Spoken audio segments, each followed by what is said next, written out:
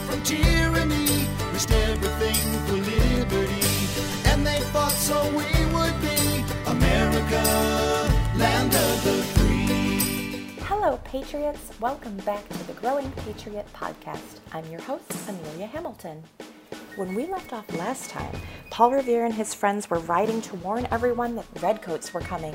This time, we're going to find out what happened when the redcoats got there and met with the American patriot. Here's my friend Ryan to tell you about it.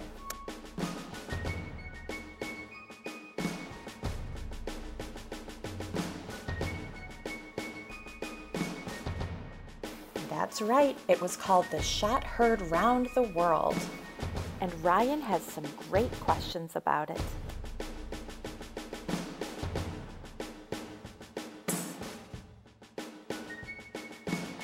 Who's ready to dig in and get some answers?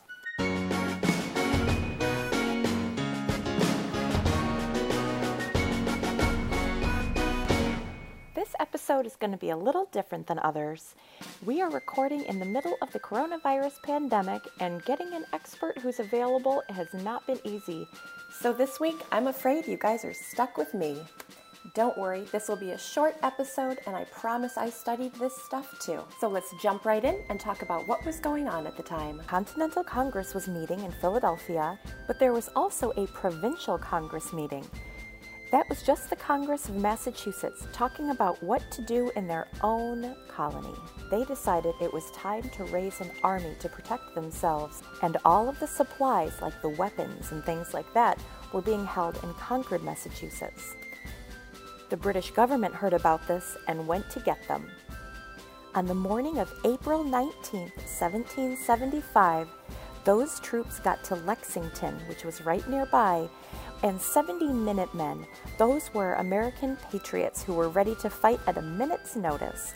They had gathered on the village green, ready to protect their supplies. We don't know for sure how many were there.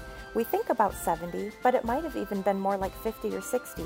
There certainly weren't very many when compared to the 600 or 700 British soldiers. And actually, everybody was getting ready to leave when the shot was fired. Those troops were really just passing through on their way to Concord to get those supplies. But then, as the two sides faced off, a shot was fired. But nobody really knows who fired it, not even which side. Colonists say that the British fired first, but the British said that the colonists fired on them and they just had to protect themselves. We really don't know. Paul Revere was there, and he says that he didn't see it. He doesn't know who fired it, but he did see smoke in front of the British. Could that have been gun smoke? Maybe. He also said it sounded like a pistol, and if it were a pistol, it would have been an officer who fired. So, right there, as the British were just passing through Lexington to get to Concord and get those supplies, they met with the militia, a shot was fired, and that was the start of the Revolutionary War. It wasn't really called the Shot Heard Round the World, though, until about 50 years later, when Emerson wrote a poem about it and called it that. While people all around the world couldn't really hear that shot with their ears, they certainly heard about it.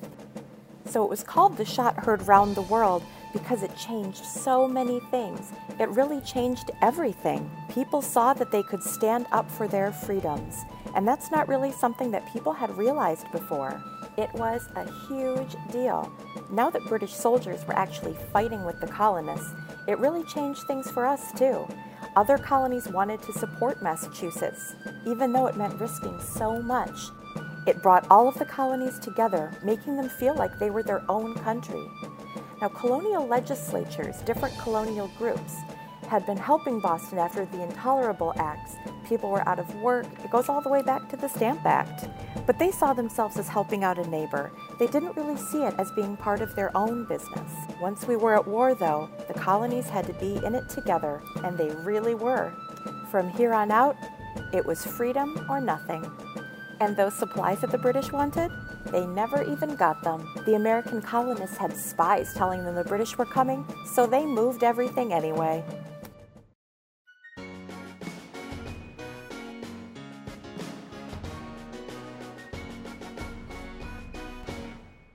Remember I said that the phrase, "the shot heard round the world," came from a poem? Well, here is my friend, 11-year-old Violet from Pennsylvania, to read it for us. By the rude bridge that arched the flood, their flag to April's breeze unfurled. Here once the embattled farmer stood, and fired the shout heard round the world. The foe long since in silence slept, alike the conqueror silence sleeps, and time the ruined bridge has swept down the dark stream which seaward creeps.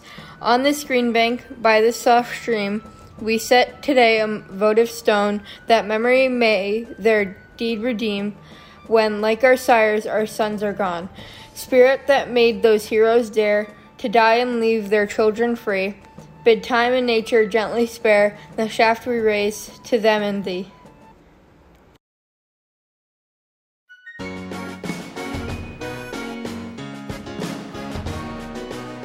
Thank you for joining us for this very quick episode of Growing Patriots podcast.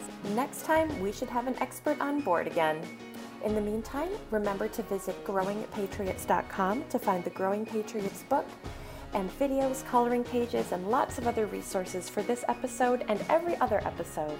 You can also find us at Growing Patriots on Facebook, Twitter, and Instagram. So tell a couple of your friends about the podcast, and we can't wait to see you next time. They freed us all from tyranny, risked everything for